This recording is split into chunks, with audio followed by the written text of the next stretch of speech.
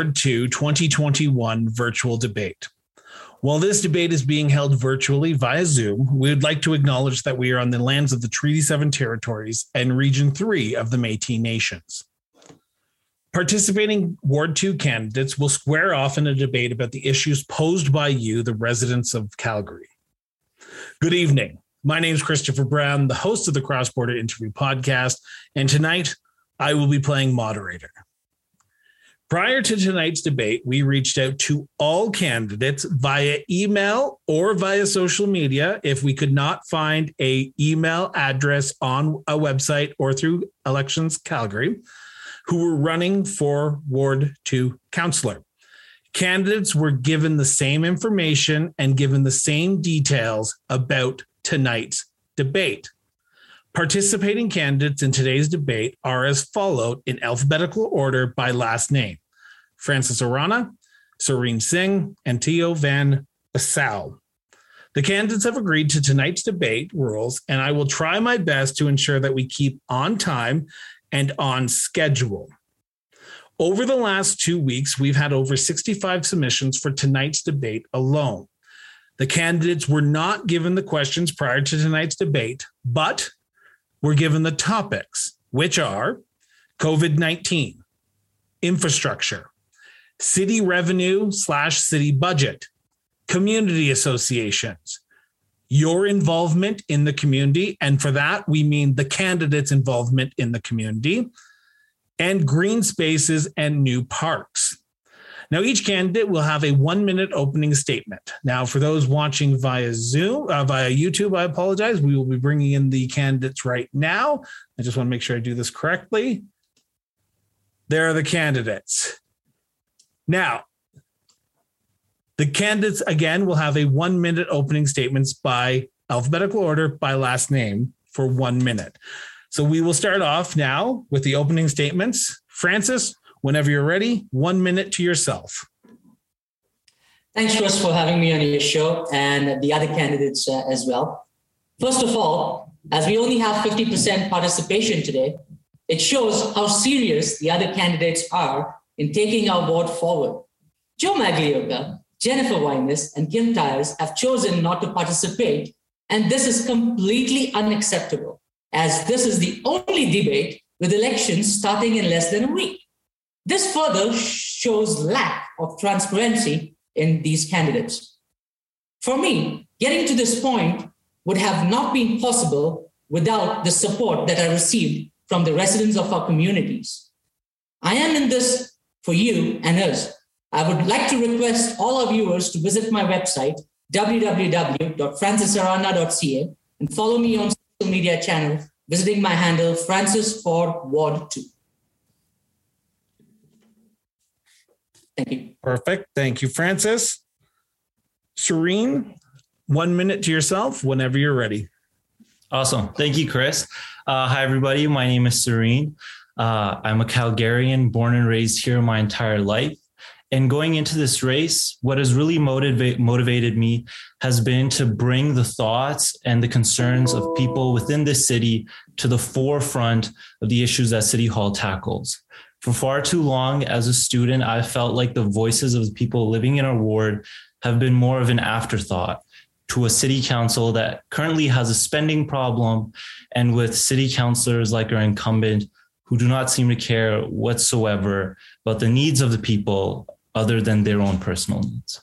So as a candidate, my goal, as I would simply like to state it, is to, number one, bring your concerns to the forefront of what City Hall is doing, and also to break the stereotype that politics is only for people who have retired and that young people and their opinions hold no value.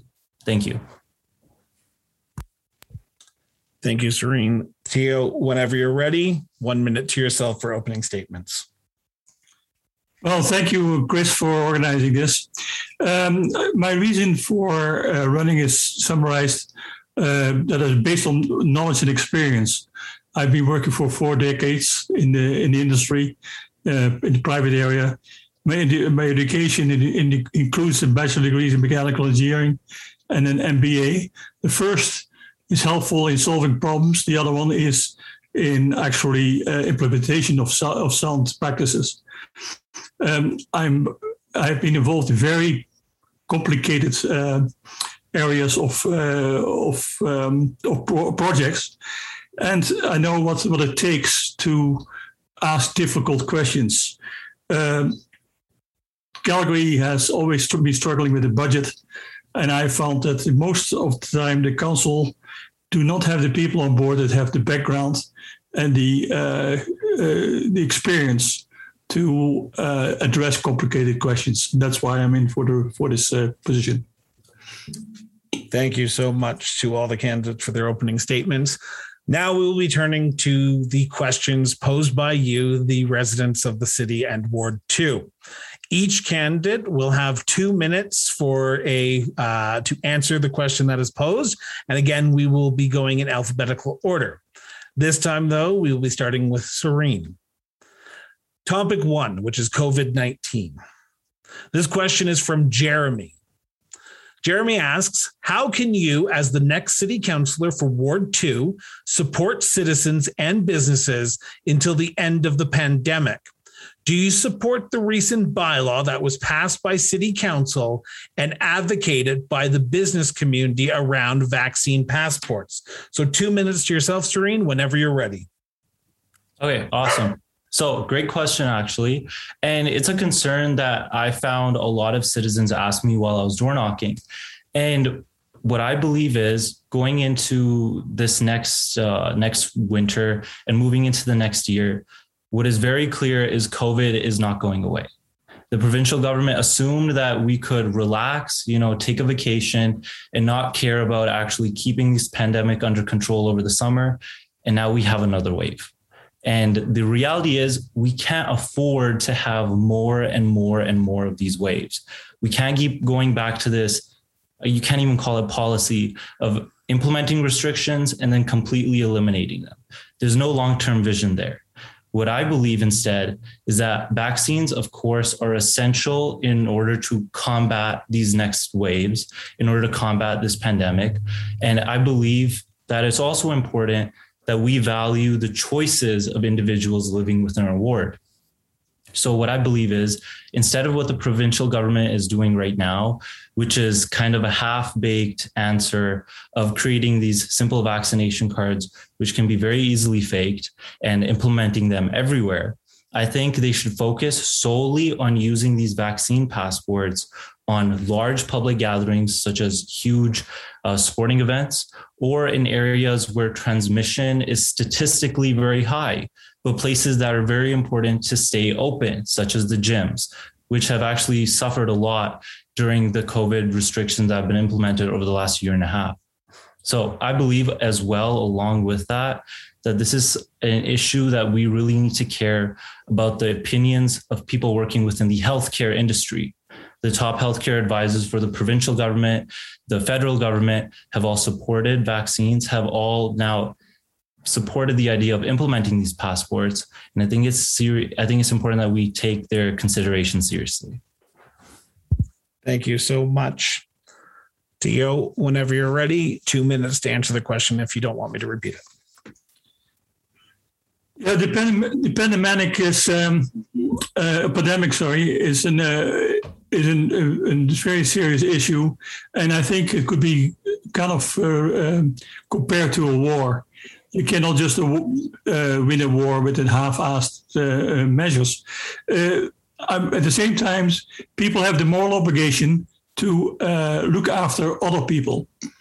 So in this case, all this jazz about what you don't like about the measures, it is not about you. It is about the overall health of society. And I don't like masks. I don't like all the other jazz. But if it helps other people to be keeping safe, and if it helps to curtail the pandemic, I suck it up. It's fine. What I am very disappointed in is that the leaders do not all go follow the line of command. They should go to the chief medical officer, Dr. Hinshaw, and hammer out solutions that everyone can live with, instead of coming up from all corners of the world for their own with their own ideas. Particular city council who have, by my knowledge, absolutely no medical background. So why should we even listening to those? I think we should all listen to the person who's most informed, and that is that happened to be Dr. Hinshaw.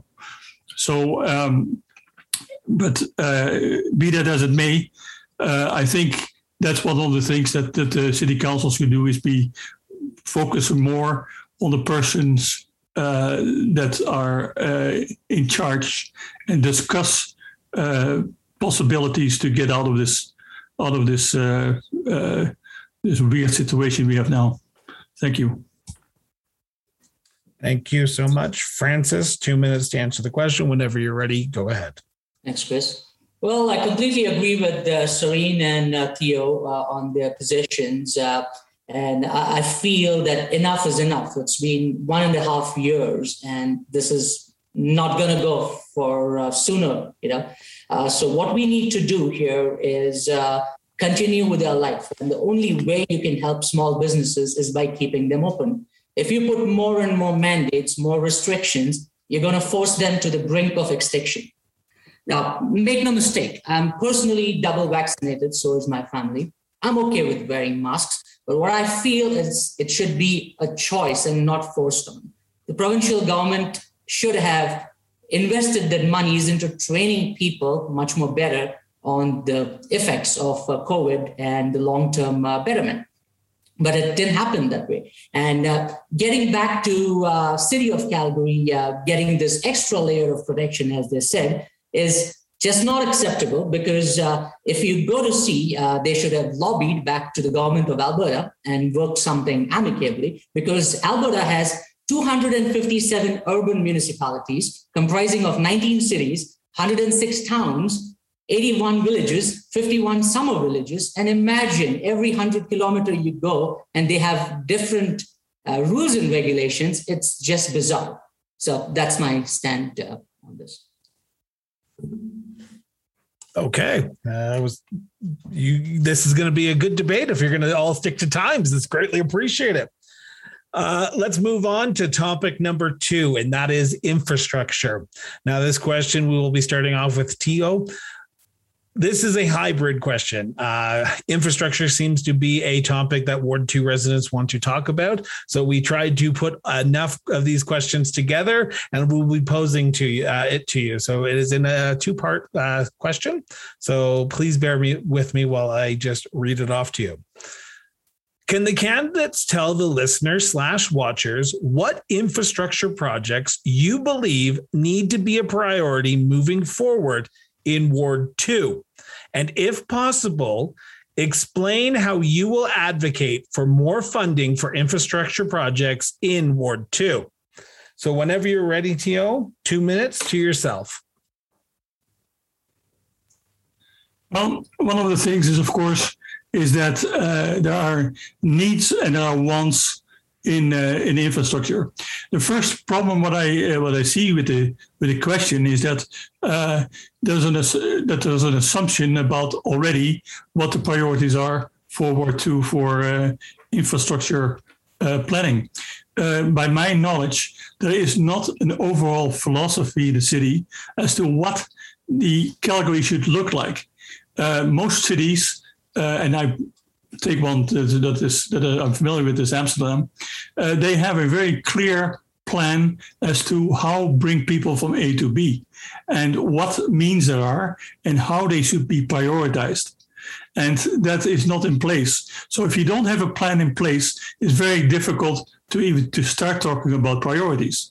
There's only so much money available, for infrastructure. So you have to kind of see what what the budgets are and what is needed in a specific area. You can see, particular Ward 2, we have about 10 or 11 communities. Francis knows probably exactly how many, but they all are quite different. Harkwood is quite different from Nolan Hills, or Nolan Heights rather, and so they all have their own kind of priorities. So it would be a matter of sitting down with the community associations and hammer out a priority list that needs to be addressed in a greater context of Calgary. And of course, that all has to fit into a budget which affects taxpayers. So that's my answer for that. Thank you so much. Francis, 2 minutes to yourself to answer the question whenever you're ready.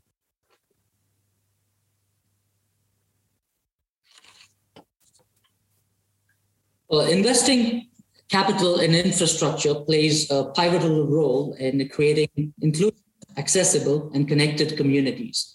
The demand for infrastructure investment rises with the rise in population. That's what we've seen in Ward 2. Also, it's critical to bifurcate public and private sector investments. As per my conversation with residents of Ward 2, there's been a rapid growth in the private sector investments with less proportionate public sector investments. Whilst door knocking, the most common wants which people asked for was need for more schools, better transportation, to mention Green Line here, snow removal, and more of recreational centers. We need to work with different community associations to check what the current demands are corresponding to the population and make these long-term investment and plans. The city's capital budget relies heavily on grant funding compared to our operating budget, which has more funding sources. When grant funding is cut from capital, we need to either reduce our capital budget or switch to funding sources to make up the shortfall. Thank you. Okay, thank you so much. Serene, 2 minutes to yourself whenever you're ready. Awesome. So this is actually one of the main issues a lot of my neighbors actually brought up with me when I first entered this race: infrastructure and whether we're building communities that people actually want to live in. Because right now, the general attitude that people really believe in is that the city has kind of mindlessly expanded outward without actually giving a second thought towards what life is like actually within the communities. If you look between Evanston, Sherwood, Sage Hill, Kinkora, and even some of the newer communities just on the edge of the Hamptons, there's maybe 5 basketball courts in total among the entire half of the ward. How is that possible? And the reason is because the people who are sitting in City Hall are not the same people who are going to the parks. They're not the same people who are taking transit. And so there's no real perspective or understanding of what people actually living here need and want. Every day I take transit to go to school, to go to work. And I'm sure any one of the other residents who live in any one of these communities who try and take the 82 have had this experience. You're standing outside, it's January, minus 32 with wind, and the bus drives right past you. And it's not the fault of the bus driver. They simply can't afford to pack any more people into the bus. And the city every year proposes brand new flashy projects downtown of a new event center, of a new BMO expansion, when people here have to wait 30 minutes, 40 minutes, 45 minutes for a bus in minus 30 weather. And then we have our incumbent who is enjoying his dinners and drinks on thousands of dollars of taxpayer money, the money that my parents and everybody else's parents make. And it's completely unacceptable. So I think going forward into this next year, the city absolutely needs to focus on 2 main things: transit and public amenities for these communities. Thank you so much for everyone for keeping to time. We will be able to get to those rapid fire questions that you guys aren't prepared for potentially if you continue on this one. But I know revenue and budget, you will probably want to take your 2 minutes for this. And this question, we will start off with Francis for 2 minutes. This question is from Christina. Christina asks, the city is currently looking for savings.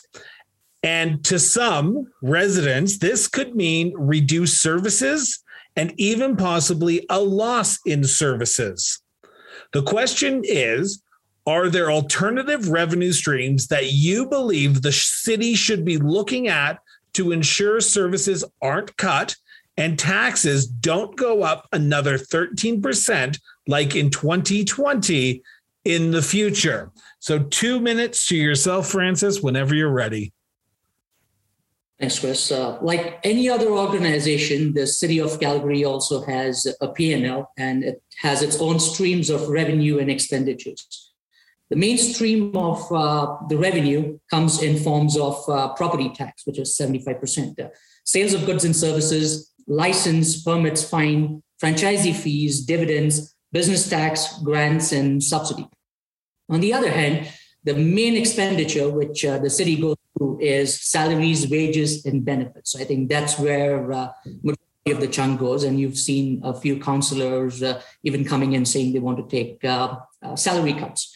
Day-to-day programs, maintenance services, administration costs, utilities, capital financing costs are the different kinds of expenditures. Now, if you ask me a question that how are we going to basically not increase property tax and the revenues coming in, we have to think out of the box. Number one, which I think is there are a lot of people who stay outside the city and they use the city services, Chestermere or Airdrie. Why don't we have a toll? Charge them $1 a day, because they do not contribute to the city in terms of living here and pay the taxes, but they come in and they use all our services.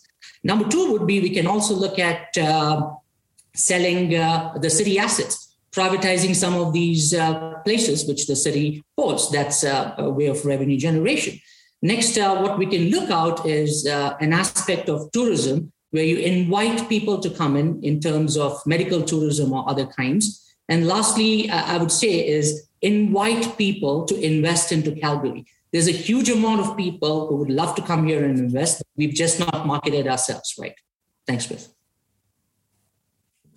Thank you, Francis. Serene, 2 minutes to yourself whenever you're ready.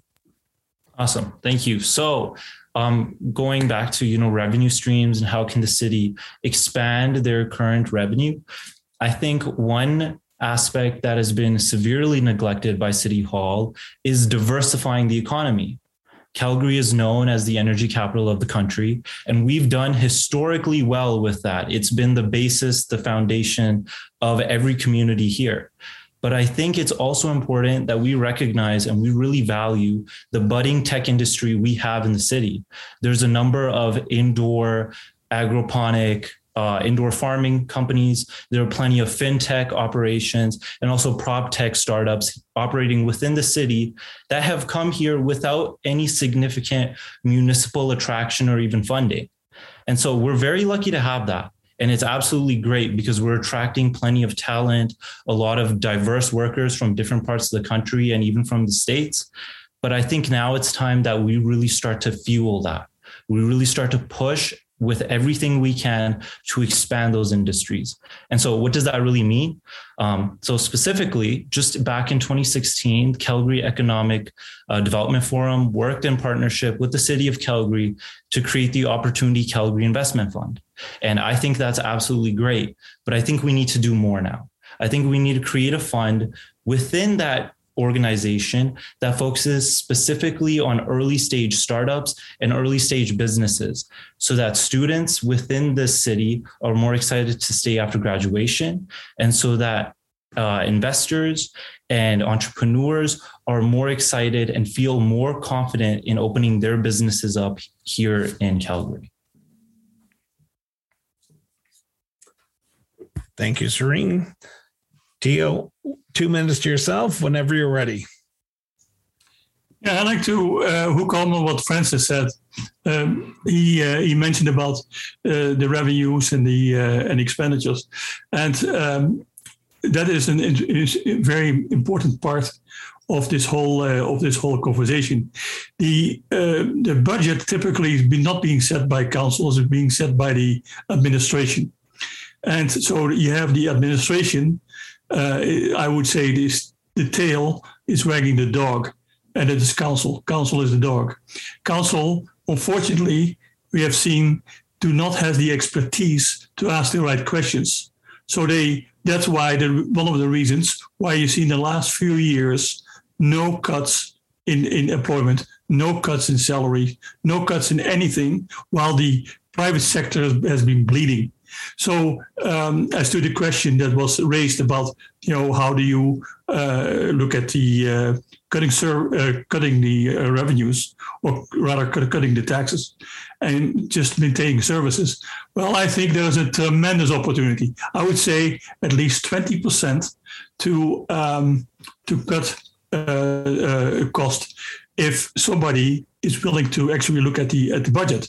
You would have to look at all and rank all the items and test every item of how they can be reduced. That would be a very systematic way of doing this, and this is a thing what the private industry is doing all the time when they work with their budgets for projects. They see which ones are viable, which are not viable, which ones have to be tuned up.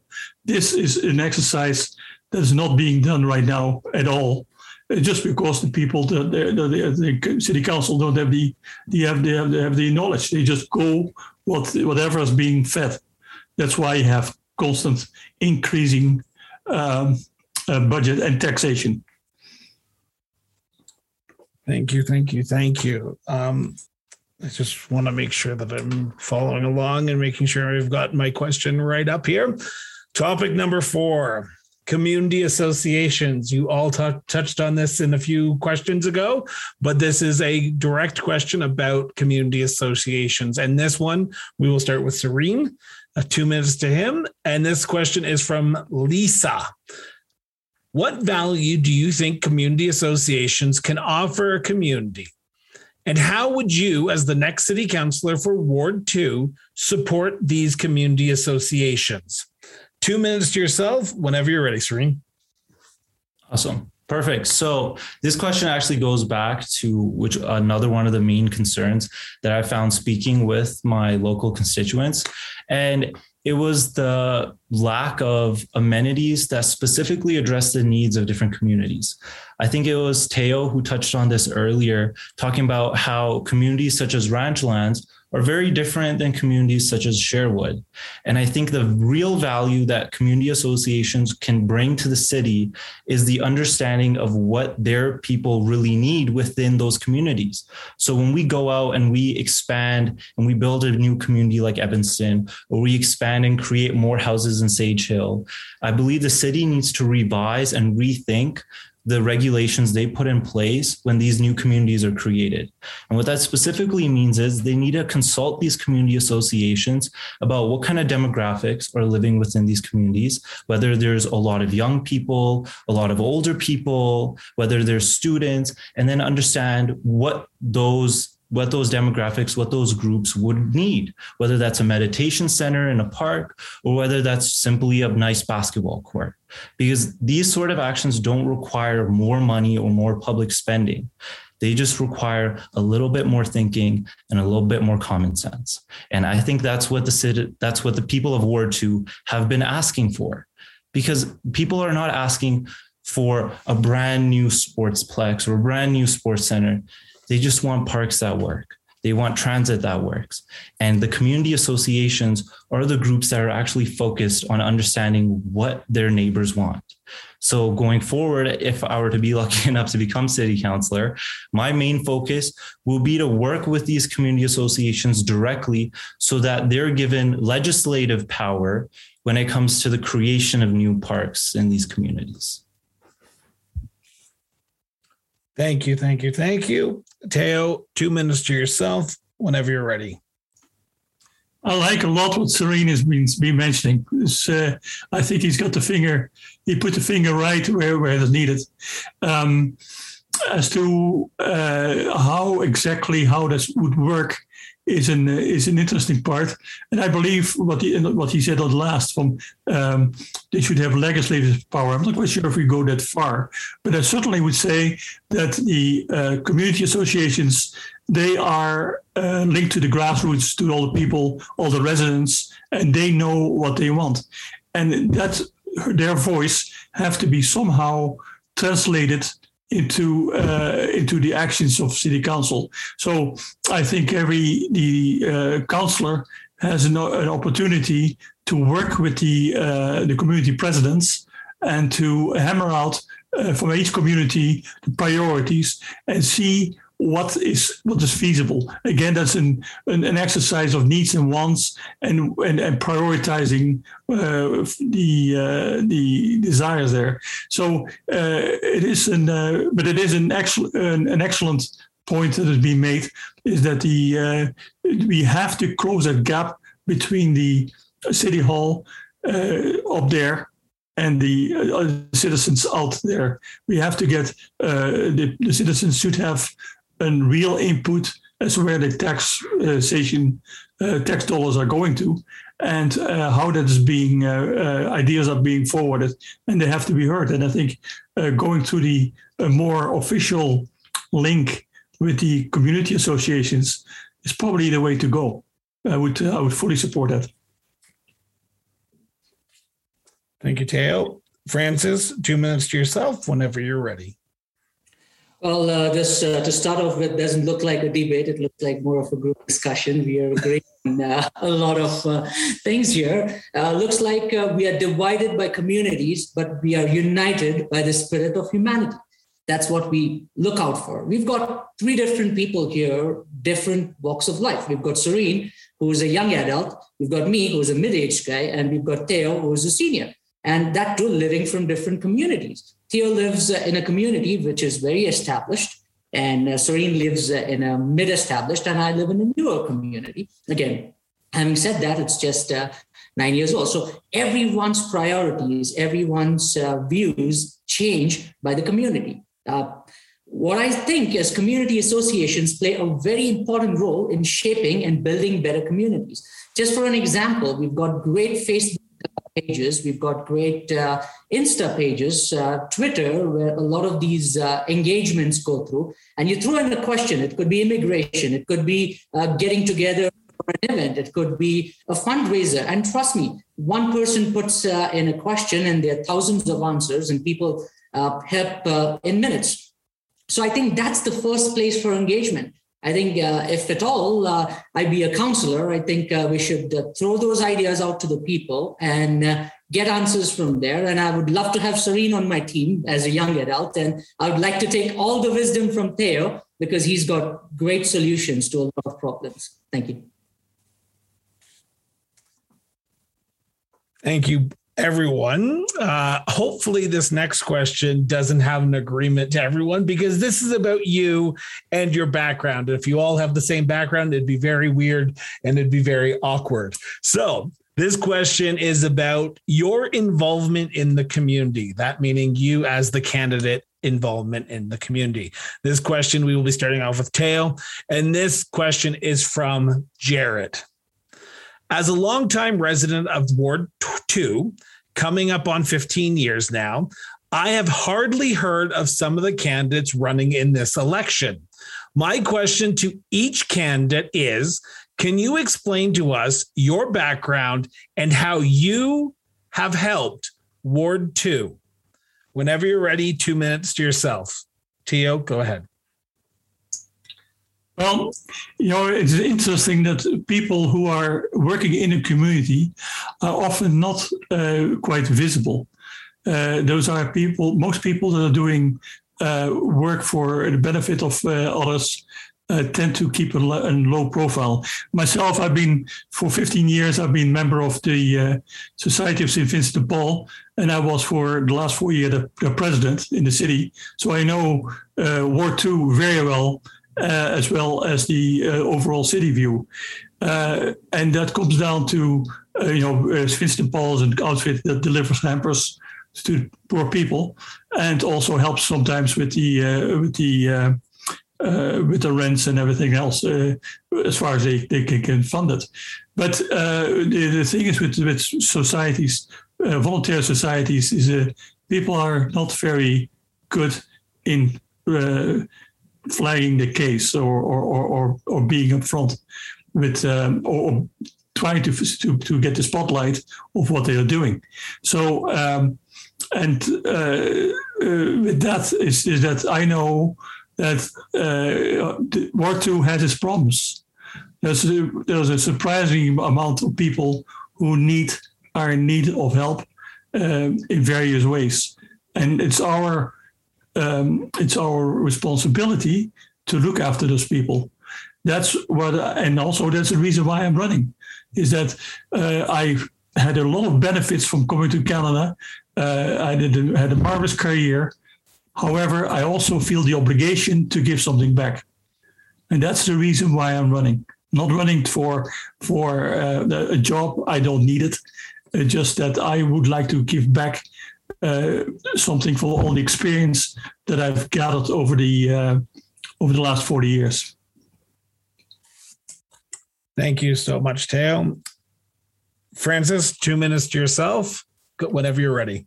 Well, it would be fair to say that I'm a frog in the pond. I live in the beautiful community of Evanston, and I've volunteered a lot in Evanston, served with the board of directors as well. I'm very passionate when it comes to volunteering, working with different organizations, from being a brand ambassador with Canadian Blood Services to Calgary Drop-In Center, Center for Newcomers, Food Bank, etc. I feel it shows a person's character on what he or she is. We live our life once, and it's all about giving back. And I've worked at the grassroots level with the most vulnerable. And I feel I need to get back to the City Hall now so that our thoughts, actions, our words are better represented. And 70% of the job is complete if you listen to people, which most of the time people forget to do. And once you're involved out there, once you're a person who's used to giving back, that's when, being popular and getting to the City Hall is just a byproduct. Thank you. Thank you, Francis. Serene, whenever you're ready, 2 minutes to yourself. Awesome. So for me personally, my community service has never been really limited to just my ward. Going out and committing community service has always been more for me, helping people who I've found that are dealing with similar struggles that I had in the past. And specifically, that started with joining the Origins Club, an organization that's actually led by my friend Harold. And what we aim to do even today is to connect high school students with mentors in university and even beyond that in the career field. And what really inspired me to get involved with that was just a few years back when I was graduating high school, I found it incredibly difficult to really understand what the future would look like, what degree paths to take, how to plan my career. None of that made sense. And it was something I struggled with the most when graduating. So when I found out about this organization, I took the opportunity because I could see the direct impact. I knew what it felt like. I didn't want people to feel that same way, to have that stress, because students have enough stress already. And I don't believe my service has been limited to people just my age range as well. Just in this last year, I was involved with the Canadian Global Care Society. And our goal was to raise awareness and raise fundraising for people who are dealing with chronic pain. And chronic pain, as some of you may know, disproportionately affects people who are much older than myself and even my friends. But I believed it was important because I've had grandparents, I've had older relatives, and it's always hard, to see people go through that. And so that was another initiative that I really stepped into. But the main initiative that I believe got me inspired into running for City Council was TechStart U Calgary, where we connect entrepreneurial software engineering and business students with each other to work on software development projects, but also connect with the real world. And it showed me that we weren't taking enough initiative to expand our economy. So that would be my answer. Thank you so much. Topic number 6. We are going to get to those rapid fire questions, and I'm looking forward to it. This question, we will be starting with Francis, and this is about green spaces and new parks. Again, something we've already touched on, but I want to touch on a little bit more because Rachel is a mother of 2. Her question is, Ward 2 has seen an increase in green spaces recently. What are your views on adding new parks to our area? But also, how would you make it a priority to upgrade old, rundown parks for families like mine to use? So, Francis, 2 minutes to yourself whenever you're ready. Thanks, Chris. Well, that's a fair question because you can't have a park not being developed or not being redesigned and have it the same way what it was 20 years back. Yes, we need to look at the priorities. We need to look at the changing conditions and be more dynamic, more than using those parks and green spaces in the summer. I think we are more of a winter city. So I think we need to have more avenues where people can go and enjoy them, even when it's cold. I've always been an advocate of healthy and active living, and these spaces are great to make people gather. You could have a bonfire, you could have a storytelling, you could have Christmas parties, you could have snowshoeing, etc. We could invite a lot of these rental companies, small businesses to showcase their talent and show us what they have. So it could be a great place for everyone to actually mingle. In fact, that gets me back to one of those memories where I met a gentleman from Citadel, one of those older communities, and he told me, I would appreciate if I could just walk down and have a person making, baking a fresh loaf of bread. I don't mind even paying $5-10, but it's an older community and things have to be different. So if we listen to people, and thanks this question has been raised, yes, we need to prioritize and we need to get these new things in different neighborhoods. Thanks. Thank you, Francis. Serene, 2 minutes to yourself whenever you're ready. Awesome. So one of the things that I believe I didn't touch on enough earlier was I talked about the absence of public utilities and recreational facilities in parks. But what I also needed to touch on was the fact that the facilities that do exist are barely adequate, if not completely useless at times. And I go back to this one example that has bothered me the entire time I've lived in Ward 2 and has bothered a lot of my neighbors. And it's the basketball court just here in Sherwood Square. At first glance, you look at it and you think, okay, it's a cute looking basketball court. But if you use it once or twice, you begin to realize how poorly thought out this basketball court was. It backs out onto a downhill, which then backs out onto a downhill road, which eventually leads to a 3-way stop, which is immensely busy. And it wouldn't take anybody more than 10 seconds who actually uses the court to understand, hey, maybe we should, position it so that it doesn't lead children running down into the middle of traffic. And the problem is, I was actually in Arbor Lake the other day as well. A lot of people complain that the parks that have been built already have been completely neglected by the city. City never comes back to repair the pavement. They never really care about what sort of incidents are occurring at those places. And what ends up happening is children either are, like in Sherwood, running in front of traffic, or 2, they're tripping and falling and scraping their knees on inadequately built basketball courts, playgrounds, and just simple pathways. So going forward, this touches back on a lot of the other topics we brought up. We need to really close that gap in perspective that currently exists in City Hall between the people that are spending our taxpayer dollars and the people who actually pay them and have to use these half thought out parks. And that's exactly what I intend on doing if I'm lucky enough to make it in office. Sorry about that, Serene. A little bit of a momentary lapse on my part there. I looked at the screen, then looked back at my clock and it jumped. But Teo, 2 minutes to yourself whenever you're ready. Okay, now here for your wish, Chris, that we may have some disagreement. Here's one. I strongly believe that living in a community is a two-way street. You can expect something from the city, but also you have to expect something from the community. I find that if everything is being given by the city, that you get a disconnect with the people who live there, and not quite what they want to have. A prime example I can give is here in Harkwood. There's a lady, I forgot her last name. Her name is Heather.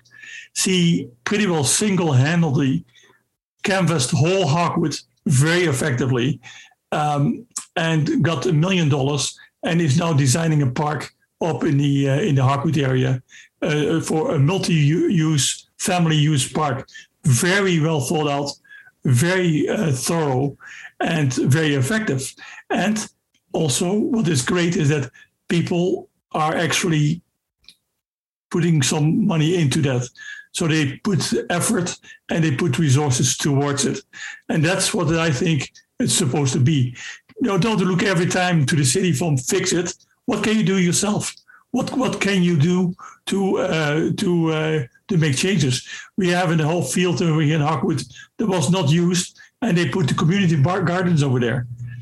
So there is a way of utilizing spaces, but also please don't every time automatically go to the city for a handout, but at least show some initiative to design it and to make it better and to see if what the maximum tax dollar can do for you. Thank you so much, everyone, for those great answers for the last few questions. As I said, we are now going to go into a rapid fire. This is going to be 2 minutes to yourself, and you were not prepared for these questions. This is going to be the fun questions. These are the ones that you have to think on your feet. Topic number 7 is ethics and transparency. As you can imagine, we had a lot of questions about that. Ethics and transparency. This question is from, and I apologize if I'm pronouncing the name here incorrectly, Serene. She wants to know, what are your views on transparency with councillors' expenses? And we will start this question with Serene. Serene, whenever you're ready, 2 minutes. Awesome. I think that's actually a great question. And it's one of the things that has always bothered me a lot as a resident in Ward 2. I think it's far too difficult to figure out, number one, what city council is planning on spending their money on, and also the voting history of councillors. It diverts a little bit from the question, but I feel like there needs to be a lot more effort put in by the city to give transparency towards the action of councillors. When it comes to specific councillor spending, whenever a penny of tax dollar is spent, I think it's absolutely necessary that it's declared to the public. As we've seen with the incumbent, he didn't seem to have too much of a problem of spending more than a few pennies and, reaching into the hundreds of thousands of dollars of our money. And so I think going forward, what City Council specifically needs to do is, if you visit the City of Calgary website, they have this survey that pops up every 10 seconds. How satisfied are you? The website is great, but I think on the front page, there should be a link which shows you the voting histories of the city councillors, of what actions are being taken in City Hall. And if there is ever a tax dollar spent by your city councillor, you should be able to find that without having to spend 10 minutes doing research on various different news articles. I think that's one of the main issues that we need to bring to voters' attentions, because going into this election, what I'm sure Francis and Teo would agree as well is that the incumbent who was found guilty of doing this is relying on people not being aware of these issues. And that's a huge problem, because when you look at leadership at the most fundamental sense is sacrificing for the people who are in your charge, who are in your care. You're supposed to sacrifice for the people that you lead, not sacrifice them for yourself. So I think that's absolutely important. Thank you so much. Teo, 2 minutes to yourself whenever you're ready. It's actually very sad that we had to go down the road and to talk about stuff that should be actually implicit for people who run in public office, is that they have trust. They should be just for society, and they should have trust. And if that's being violated, is a serious issue. Now, having said that, it also shows that the City Hall does not have the means in place to actually deal with that. And we have seen that as a very sad example last fall. It should be such that if people violate the ethics, they should be actually canned. They should be sent home. Call a by-election or whatever it is. But if people are not able to work according to a standard, they should be going.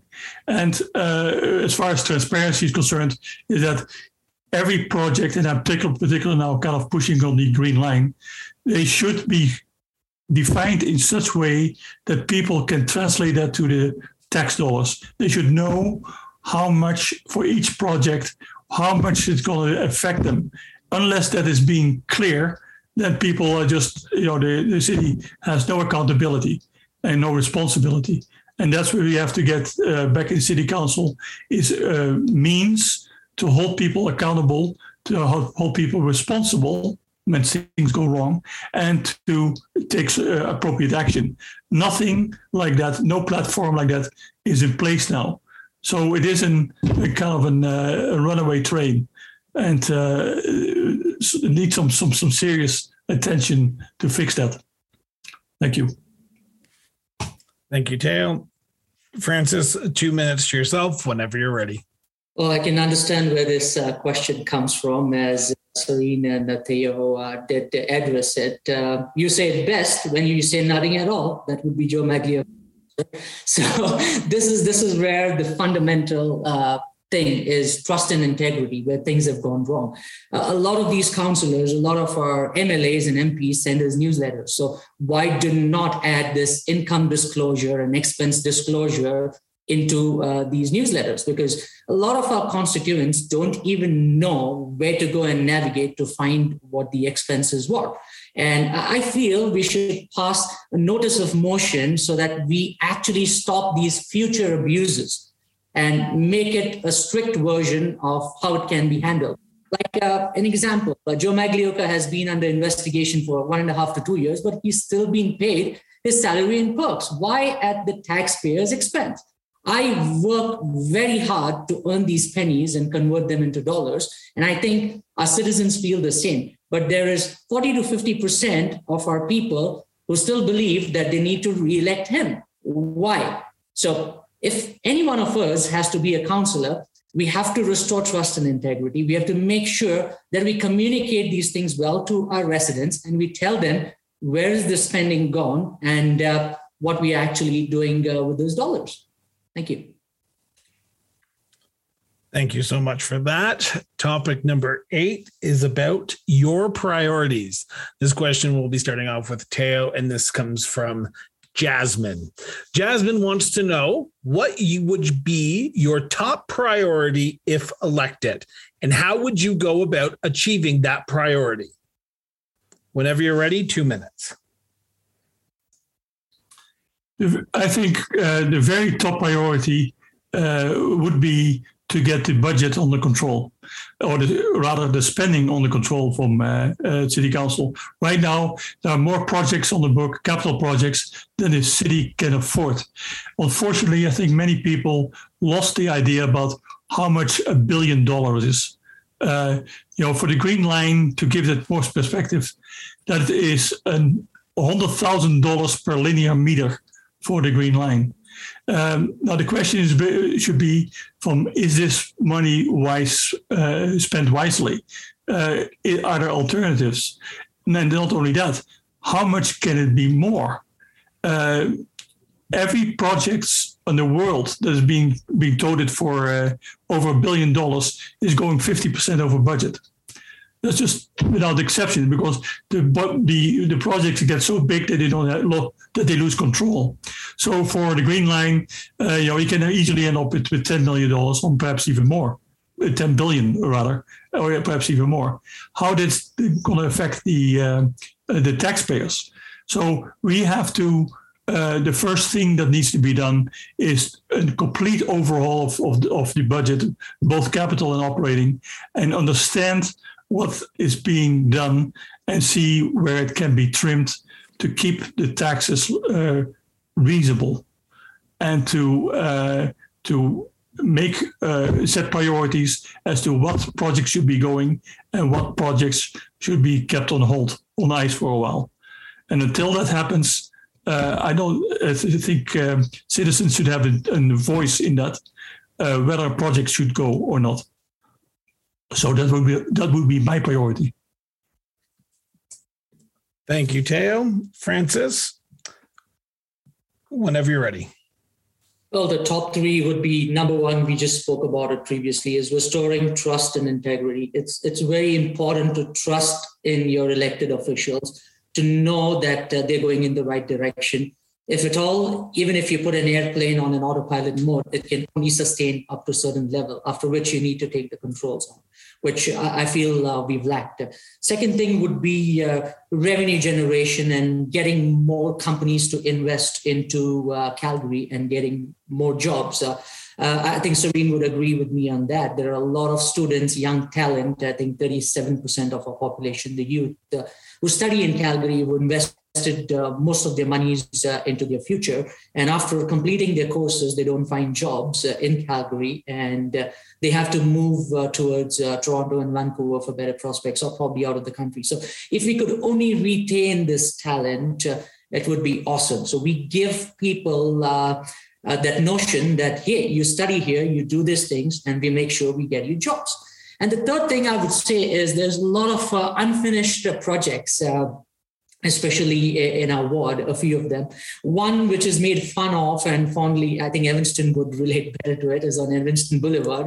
It is a daycare or a center which has been up. The construction is going on since past 8 years, so 2 terms for Mr. Maglioka. And there was a saying which went, are people is Justin Trudeau going to be elected, or is this construction going to be finished for something like that? And we need to take care of unfinished business. Thank you.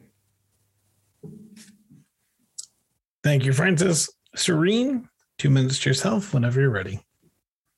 Thank you. So the number one priority of my campaign over the course of this last year has been, number one, bring attention towards fueling and expanding our current economy.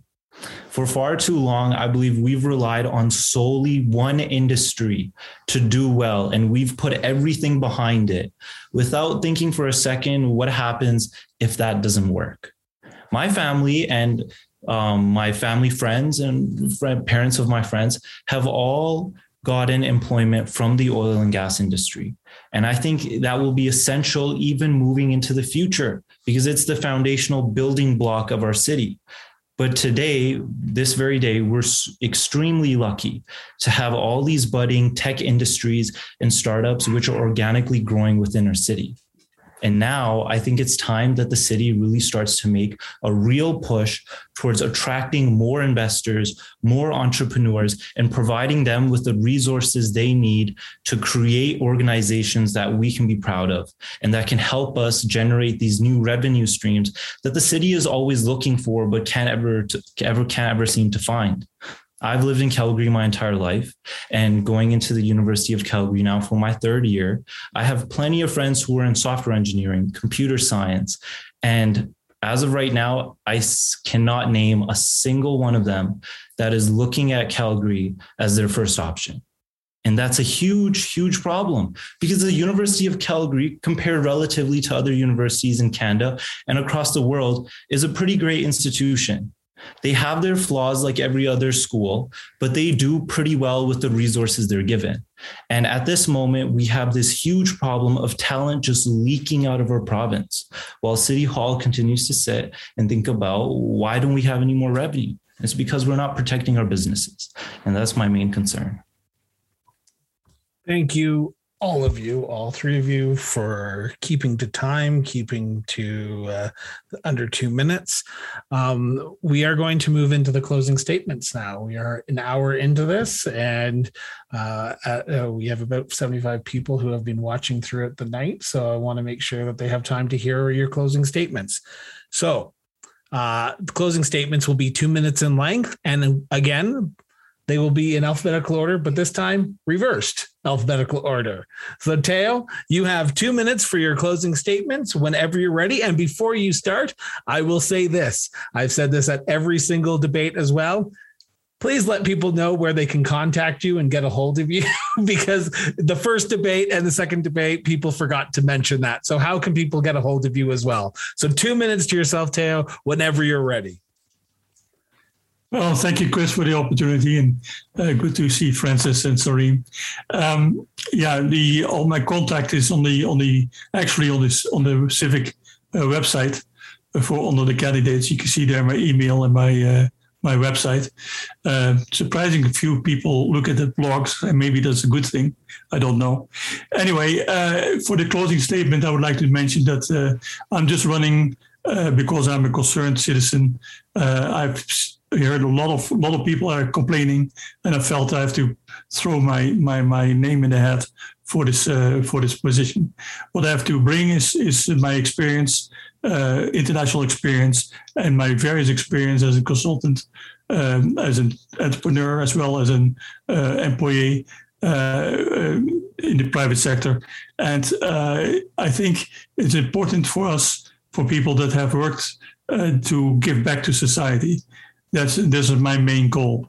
I like Calgary. Calgary, from all the cities that I've visited, is the best city to live. It has a lot of things to go through. Has a lot of potential. Just now, it's a matter of how we can get the momentum and put it up to the next step. City Council has been fairly hampered in the past by the lack of experience and lack of knowledge. So there's now a way of stepping that up and to fix that. So with that, I think Ward 2 is in very good hands. They have good candidates, and I would just advise the voters, choose wisely, and if you do, we might do very well. Thank you. Thank you, Theo. We will now move on to Serene. 2 minutes to yourself whenever you're ready. Awesome. So first, I'd like to say thank you to Chris.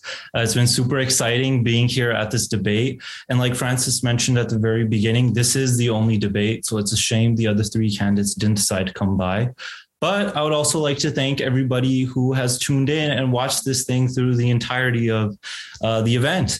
I want to clarify that I don't want to ask anybody for their vote. That's ultimately up to you to decide. But what I want you guys to know, going away from this, is that there is a younger option.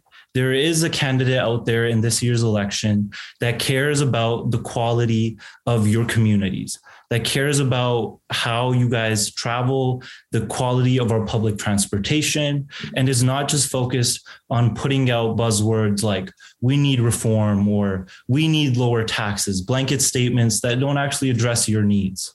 There is a person in this campaign that has to take transit, that has to deal with our depressing job market, and somebody who actually cares about the quality of life in these new communities the city keeps pumping out. And I think moving forward, it's, again, ultimately up to the voters. I think the ward will be in great hands if we get some change. And if we get somebody in City Hall that actually understands the perspectives of the people who are going to work every day and paying the salaries of the people who are supposed to represent us. Thank you. Now, you do have 30 seconds left, and I will follow up with this. How can people get a hold of you? I forgot. Anybody who wants to look into my campaign more, I'd strongly encourage you to check out my website, serenesingh.ca. Or you can check out my Instagram. We post regularly about our updates, door knocking, and our involvement in the community. Or if you want my latest thoughts, you can check out my Twitter, serenesingh2. But other than that, thank you again. Thank you so much for that. Francis, 2 minutes to yourself whenever you're ready.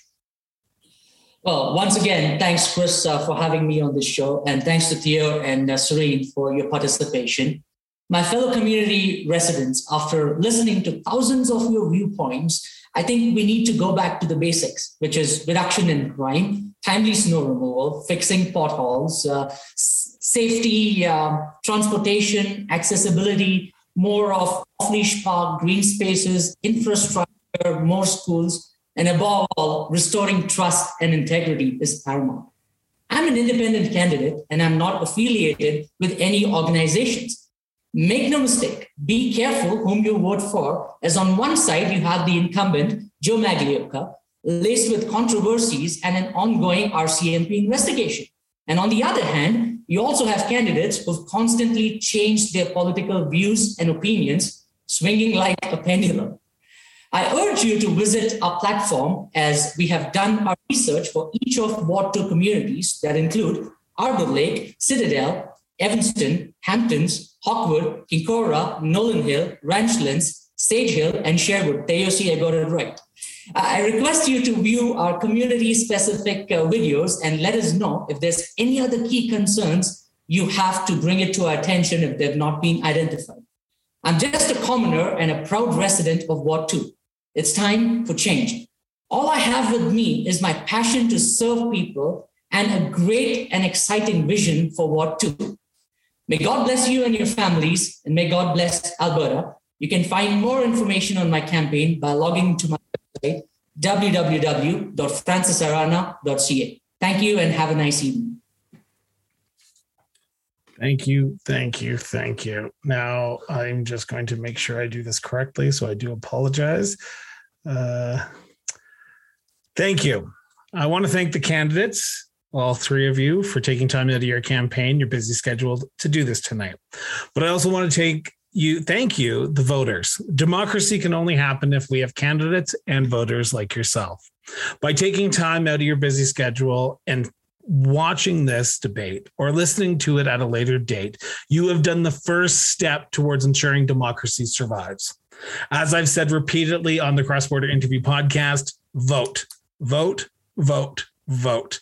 Take 90 minutes out of your day and educate yourself on all the candidates running for mayor, councillors in your ward, school board trustees, Senate, and the plebiscites. And vote. Vote for the person you want to represent you for the next 4 years. Just a reminder that advanced voting starts Monday. That's this Monday, October 4th, and runs until October 10th. Election Day is Monday, October 18th, and we will be back tomorrow night at 7 p.m. with, I would say, 90% of the Ward 12 candidates here in the city of Calgary. Thank you, everyone, and have yourself a safe and hopefully enjoyable night.